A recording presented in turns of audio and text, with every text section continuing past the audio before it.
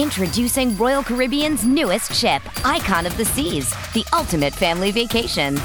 The ultimate 6 slides, 8 neighborhoods, 0 compromise vacation. The ultimate never done that, can't wait to do it vacation. The ultimate chillin' by a different pool every day of the week vacation. This is the Icon of Vacations. Icon of the Seas, arriving in 2024. Book today. Come seek the Royal Caribbean. Ships Registry, Bahamas.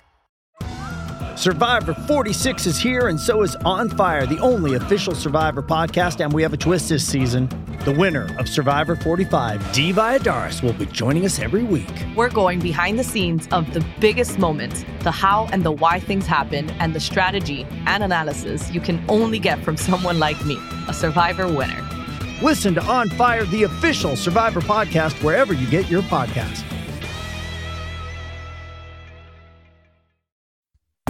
This is the Winning Plays Podcast on the CLNS Media Network, the leading online provider for the NBA's winningest franchise. All right, the Boston Celtics have taken a 2-1 lead over the Warriors in the NBA Finals, and the Winning Plays Podcast is back to break it all down.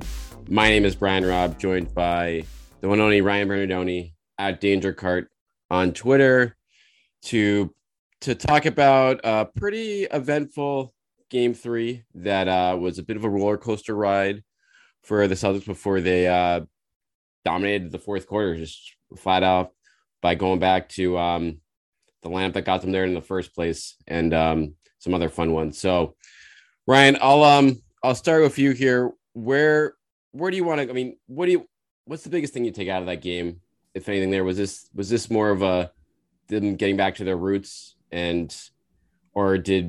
was it more than that in terms of what made the difference in a pivotal Game 3 for this team? Well, I'm always hesitant to draw too big of a conclusion from any one game. And I think that's probably the case here. What stood out to me so far is that the series has been played sort of without big, spectacular adjustments from either team, right? It's like the Celtics are basically just playing their offense and defense, and the Warriors are basically just playing their offensive and defense. And we haven't seen anything crazy to this point. The Celtics haven't started throwing doubles at Steph 35 feet from the hoop like we've seen teams have to do in the past. Right. They haven't played Grant Williams at center. They haven't, whatever you want, Smart, White, and Pritchard. They haven't played them together. They haven't had to do anything that's like particularly surprising or odd or thrown out a real wrench in the works. It's basically just been a push-pull between like, do we want to be bigger or smaller at any given moment? And on the other side, it's kind of similar for the Warriors. Like maybe they will now, but they haven't thrown Kuminga out there to try to get some more athleticism. They haven't spent a bunch of time with Curry, Poole, and Payton, right? Like how the Celtics haven't had to go with a 3-guard backcourt or something like that in any particular stretches. And it's been just kind of a series where it's like these two teams play this way. They are this level of team, and you stack them up against each other, and the games just kind of play out, right? Like we're not watching all these things that are really changing, which is why I think we end up kind of coming back to the same conversation about like, who exactly do they want to have out there, big, small, that kind of thing. But nothing that's kind of out of left field. And what you're left with to this point anyway, is that once again, the Celtics look like a better team. They look like the more athletic and physical team. And it looks like if they don't shoot themselves in the foot with turnovers, that or kind of lose the plot a little bit when officiating and physicality goes against them, like it did in Game 2, that they do look like what you think is the better team here. So my perspective coming out of those couple of games is like, I'm trying to stay calm, but it's getting pretty exciting if you're a Celtic fan right now. It can't, just from the supporting cast perspective. I mean, we thought the Celtics had the edge on that going into the series, but I think Game 3 kind of pushed that through and through with Rob Williams obviously looking his best in this series in terms of what he's able to do, and then guys like Grant Williams and obviously Marcus Smart reemerging after rough Game 2s for them. I do think, like, to your point, there have been no, monster shifts from either side. There have been some, minor tweaks. And I thought the Celtics, they wrote about this on Mass Live today, made a couple ones, or just like not shifts of adjustments, but put a couple focus on a couple of things. And I thought the offensive glass in game 3 was a big one. The Celtics is like their best offensive rebounding game of the postseason and the second percentage wise the entire regular season too. And I think what happened there was Draymond Green being put on Jaylen Brown defensively. That obviously takes the Warriors' best rebounder away from the hoop outside of Looney. And with Looney not playing much and Green on Brown, I think the message from Mimi and the staff there is like, hey, let's really crash the glass. And that's through the ups and downs of that game, and particularly in that third quarter. We thought, obviously, Rob, Grant, Williams, almost every single starter had multiple offensive rebounds, and they really took advantage of the size advantage and leaned into the fact saying, hey, you know what? We're not going to go small here. We're going to actually, now that we found a little weakness on you guys, when you go super small, was particularly with this group. And I think that really helped them get to the finish line in game 3.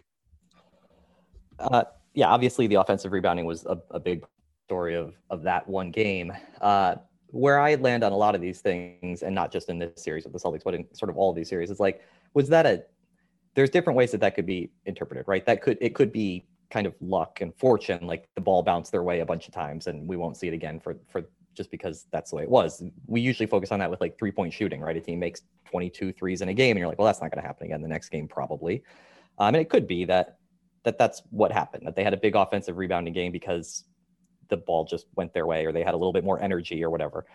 So it could be that. It could be that it's they were crashing though. They were crashing. Like, sure, but if you look at the perimeter players, like you could tell that they were like smart. Those guys, they were like getting their hands dirty in there. And so that's the next part of it. Like, was it a tactical adjustment? Was it something for that particular game that 10 minutes into the game, they were like, hey, we're having good luck with this. Let's lean into it a little bit. Or was it a strategic thing where every time the Warriors go small for the rest of the series, now the Celtics will be able to take advantage of that, and we will see big offensive rebounding games again and again and again?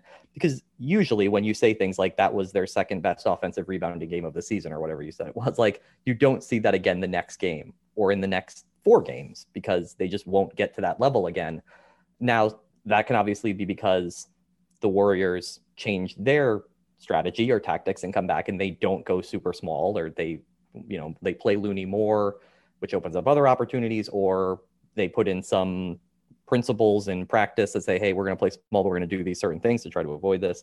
So it can be that push and pull, but I never know from one game which of those 3 things it is in a series. You do see tactical or strategic shifts that, like, oh no, this happens, and then it plays out for the rest of the series, and you see it over and over again for the rest of the way. So I'm not saying that it's not that. I'm just saying from one game, I don't have enough information to know what that is. So even though that was a big part of the story of that one game, I'm not sure that in the next 2 or 3, or hopefully, Celtics victories here, but we'll see how many games. Like, I don't know that they are going to dominate the offensive glass from here on out, even in moments when the Warriors go small. We just kind of have to see. But even if it is just a tactical shift for that one game, like, there's only 7 games. You only have to win 4 of them. Anything you can do tactically that wins you one game is an enormous thing in the NBA Finals, right? Like, I'm not knocking it as, is this a one-game thing? Is it whatever it is, it worked last night in a game that they had to win, and they won. So that's wonderful. And that's I think, again, to the credit to the, like you said, you can't overreact, and I don't expect him to crush one of the last one, but I feel like this was you can't tell for sure. It may have been more of a game flow thing where they saw, okay, Rob, like the coaching staff is like, Rob is obviously moving around well tonight, like being able to do more things than he has in these first 2 games. And that's going to be a game to game thing for him throughout the rest of the series, has been all playoffs. But then you look at that, you look at, guys on the Warriors, maybe, not with that same level of energy in game 2. And so I think, you look at what Ime did rotation-wise is he pulled Rob after 3 minutes of the first quarter and the third quarter, which is much earlier than usual, which I think was a tactical thing to say, okay, let's get smaller earlier to see what it looks like. Let's put Rob back out there when Steph is resting to maybe help him out there. But then over the course of the game, it was like, okay, Rob is actually playing really well. Grant is giving us something. And after Horford, I thought had a really rough third quarter there.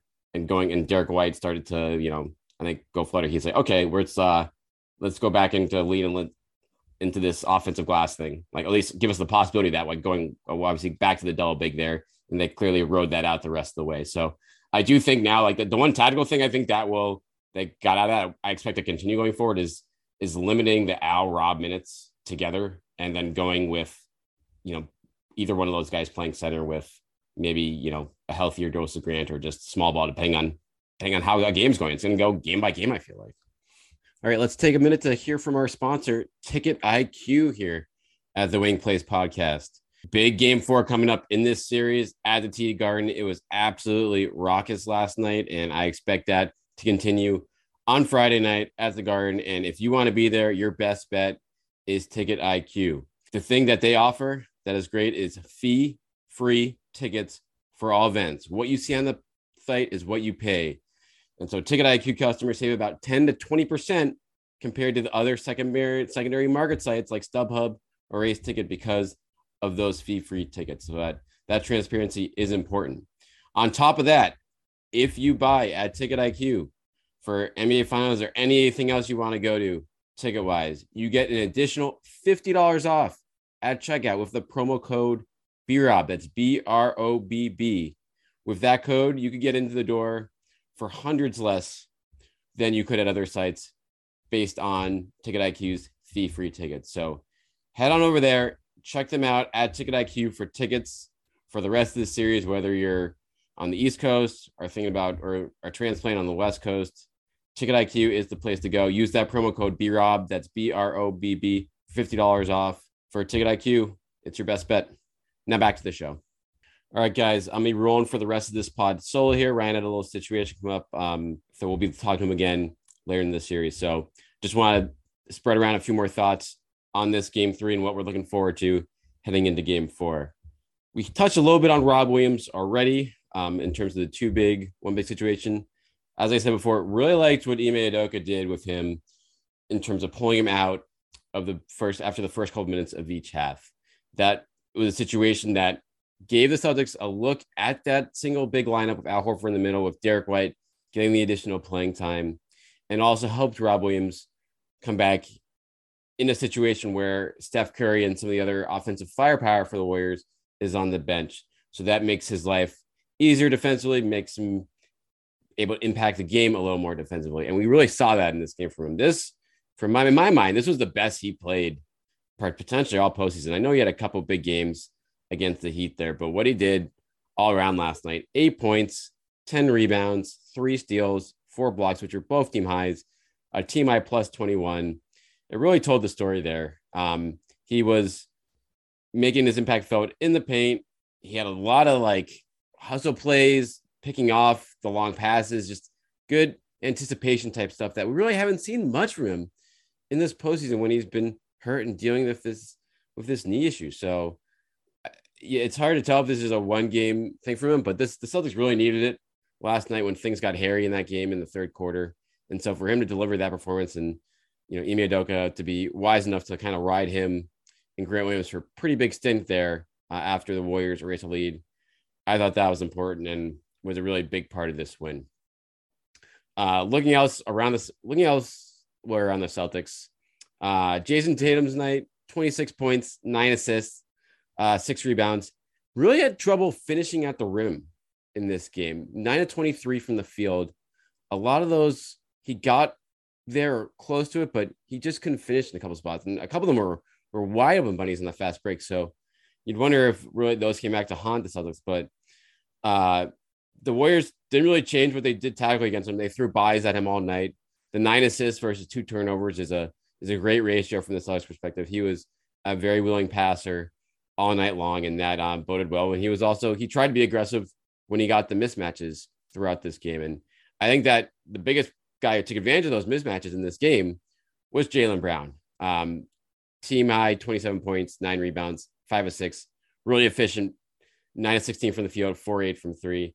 He came out red hot, obviously, in that first quarter, helped them build that 18-point first half lead. But what I really liked offensively with the Celtics, and this is kind of team-wide in this game, is that they were more aggressive in terms of trying to hunt the mismatches that were out there for them that were created by the Warriors switching.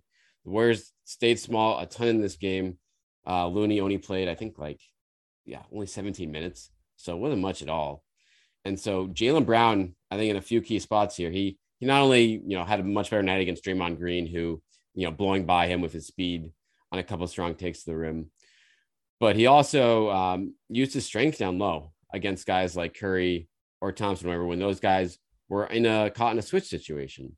And so I think that's really important for the Celtics in this series now, with the Warriors really selling out and going small in a lot of these games for the defensive versatility. And so if the Celtics can take advantage of that with guys like Brown and Tatum really going after inferior defenders when those opportunities present themselves, that really helped unlock the Celtics offense here with the 68 points in the first half. It slowed down, obviously, in the third and fourth quarter. A lot of that was turnovers initially there. But what you saw in the first half from the Celtics offensively was them, I think, really zeroing in on the matchups they wanted to attack, doing it much smarter than they did in game two. And that started a lot with Tatum and Brown. The Marcus Smart experience was in full effect as well in game three. Certainly was a bright spot. All things considered, it was a roller coaster ride, thanks to the 5 turnovers, a couple of which were just ones like passes that you'd probably get crap for even making in a preseason game, much less an NBA Finals game tied at 1-1. But the one behind the back one, that might have been one of his worst in the season. I would love to hear what Ime Udoka had to say to him on the bench after that one. But the good news for the Celtics here is that he was really good the rest of the way, particularly in the fourth quarter. He had the 24 points on 8 of 17 shooting, 3 of 7 from 3-point range. He made some big ones in that stretch, especially the bank one of a 3, which was a prayer, but a big shot at that point in the game to help the Celtics, get back on top after the Warriors took the lead at the end of the third quarter. But Smart was smarter about attacking the Warriors defense when they were ignoring him and focused more on, the switching around him. And he got to the rim a couple of times there. He got to the free throw line a team by 7 times for the team. And that was really big in this game. The Celtics really did not have a third scorer at all in game 2. And so for them to get Smart in that role in game 3, when he hadn't had a kind of night like that in a little bit, that was really big for this team in this spot. So with that, what Fody does defensively, if you get this version of Marcus Smart, it really bodes well for what's going on in this series right now, because Ime Udoka, as we saw last night, as we saw going into the series, like, he has options here. Like, the Celtics tried going with a one big a lot in that game. I think they saw some success in it with the first half with Al being the sole big or Rob Williams being the sole big. It was a pretty obvious switch that Daniel Tice was on the bench in this game now with that downsizing. By going smaller earlier in this game, you really don't need Tice to be a third center here. You just mix and match those minutes with Al and Rob Williams, with Grant Williams playing some 4, and then obviously Tatum in that spot on the other times when Grant Williams aren't in the game. But Tice right now is insurance, and the Celtics like to see what they could get from them in this series. But a night like that, where Rob Williams is moving well, like, there's just no reason to go that deep into his bench. So Ime did that well, rode with the double bigs there. But even if he wants to, like, that is a lineup that he's clearly going to stick with going forward. But we saw him be proactive about getting to that smaller one big lineup sooner in these games. And I think that's important. I think it's going to be a game by game thing in terms of what grouping matches up well on a particular night, and what grouping matches up well against whatever adjustments the Warriors made. So when you have that going for you, when you have, being able to bounce back and forth there, I think that's going to be really important for the Celtics in this series moving forward if they want to close things out. Elsewhere, from a Warriors big picture perspective, it's going to be fascinating to see how they come out of this. Steph Curry, 31 points, 22 from the field, but the foot injury situation there, he says he's going to play in game 4. If he's at anything less or not even close to 100% there, that's a huge problem for Golden State right now, because we saw the offense around him just kind of fall apart in that fourth quarter when Klay Thompson cooled down. And it's an encouraging sign for Golden State that Klay did find his rhythm. They're obviously going to need him to have a couple more games like that in this series if they want to come back here. But beyond that, we really saw like the drop off from a supporting cast perspective compared to what the Celtics had in this game. Andrew Wiggins, he's solid, 18 points, but 1 of 6 from 3. Clearly not on the same level of a guy like Brown or Tatum and that's something in this series that, if he's getting outplayed in the game by Marcus Smart, period, like that's a huge problem. But where the Warriors' biggest problem in this game was obviously the bigs. I mean, Draymond Green was an absolute mess. 2 points, 4 rebounds, 3 assists before fouling out, to the delight of the Garden crowd. The noise, I think that was the loudest cheer of the game from that crowd after when Draymond got out there. But he was really bad.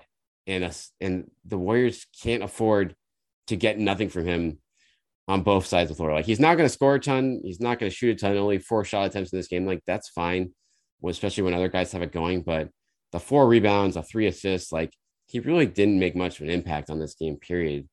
And the Warriors supporting cast is just not good enough for them to overcome that. I mean, Jordan Poole can get points here or there, but he's going to have a target on his back defensively anytime he's out there, especially the Warriors going small. Otto Porter Jr. is good for threes, but I think he's still kind of hobbled right now with his foot injury that bugged him in the last series. And so his rebounding isn't great, and he's not doing much in terms of creation beyond hitting catch and shoot threes. And then a guy like Gary Payton, the second last night, I think he had a real rough night, minus 13 in 11 minutes.